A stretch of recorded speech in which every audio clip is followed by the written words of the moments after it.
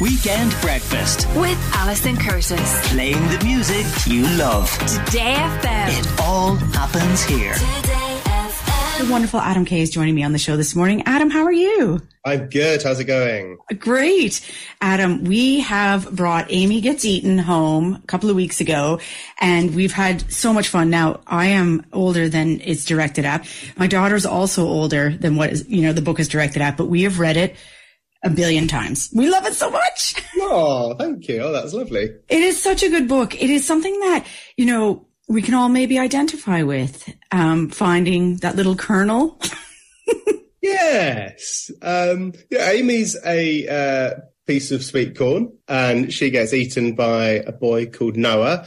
And it's the story about Amy's, adventure, the journey she goes on. It's hopefully told in a funny way, but it's illustrated beautifully by Henry Packer, who definitely makes it funny. And it's also, anatomically accurate. And I suspect not every parent, when their child asks, where the poo comes from, remembers the difference in their large intestine and the small intestine. So you can probably subcontract some of that to this book. Yeah. Well, it's educational. It's, as you say, it's anatomically correct because you have that background. You are a medical man. But I think my daughter actually got a lot from it, kind of going, oh, yeah. And just this idea as people, and you put it in the book as well, going, how does, Amy asked the question, how does all this fit into a little boy or a medium-sized boy? Our intestines are super long, and that blows kids' minds and adults' minds. Yeah, there's a lot of intestine in there, all coiled up like a snake. And and it talks about, why we eat food, what the different types of foods are and what they do. I think sometimes the problem with this stuff, the stuff that you're forced to learn about, is you can push back from it. So the hope with the stuff I write for kids is that by doing it in a funny and, let's be honest, slightly disgusting way, that makes them enjoy the process and then hopefully remember some of it. It is very, very funny. So this is the other one that we have, Kay's Marvelous Medicine, and this is something that I've had for ages, I feel. What I want to say about it is the way that it's presented as well is that my daughter will be 12 next week, is really retained a lot of information, and that's all we want as parents. We want it to be entertaining and for them to actually take something away from it as well. So she's definitely done that with that book. Oh, that's really nice to hear. I tell you what, kids are the most honest audience. When I do live events, kids aren't afraid to say the things they hate, but also it means that when they say that they like it or they're giving it 11 stars out of 10 or whatever, that's really lovely to hear. But Adam, what do you think it is about the gross factor? The kids, and have I'm a giant child, I kind of love it too. What is it about the gross factor? I don't know. I don't think it's just kids. I suspect that's why my adult books have sold as well. I just don't know. I think we're all just innately childish, aren't we? I think so. Now, I'm a weird kind of hypochondriac in the sense that I want to know everything. But to say that your This Is Going to Hurt, as well as a book and as a TV production, is a success is quite an understatement. Congratulations on the BAFTA. Oh, thank you very much. Yeah, that was a lovely surprise. It's incredible. And writing the book as a memoir, you have such control over that.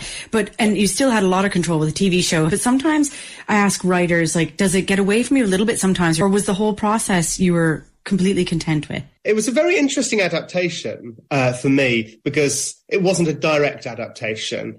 So I imagine for some crime books, each chapter becomes the episode and it's got the cliffhanger at the end. My book was my personal diary, and an adaptation that was direct would have just been a sort of one-man sketch show. So it involved reimagining it from the ground up. So in fact, when it did differ from the book or travel in other directions, that was exciting and enjoyable and part of the process. And Undoctored, the paperback is out in June. Tell people about it just in case they haven't got their hands on it yet. So Undoctored, I guess it's both the sequel and the prequel to This Is Going to Hurt. So it goes back to medical school, and then also I talk about what happens after leaving medicine, and also you talk about being a hypochondriac. Doctors are also very bad patients, but often in the other direction. So we're very bad at seeing doctors. So I talk about experiencing the health service from the other side of the curtain, and and what life looks like when you blow everything up, which I think sort of post-COVID or post the worst of COVID, lots of people have sort of pressed the big red button and and changed big things in their life. So I mean that's what the book's about, and still obviously plenty of disgusting medical stories, because that's what I do. You're so prolific, though. It's incredible. But I think for a lot of people to see someone who had, going through the medical profession and becoming a doctor is like one of the most impressive things a human being can do. So I think people are fascinated by people like you, just because, as rightly so, we have such like a revere for what people in the medical profession do on all levels. At the moment, I don't know how people do it. I mean, it's so tough. But I suspect that there's a huge interest in the people underneath the scrubs, and I suspect that was one of the reasons that This Is Gonna Hurt did well. We are fascinated by, what it's really like. Similarly to there's loads of shows about, what it's like being a police officer. I'm interested in that because I don't know about it. It's been a pleasure speaking to you, and I cannot recommend this enough, Amy Gets Eaten, because it is hilarious. Like we were laughing out loud, and she learned something from it. It was excellent. And I mean, we can all kind of identify with that situation that Noah went through.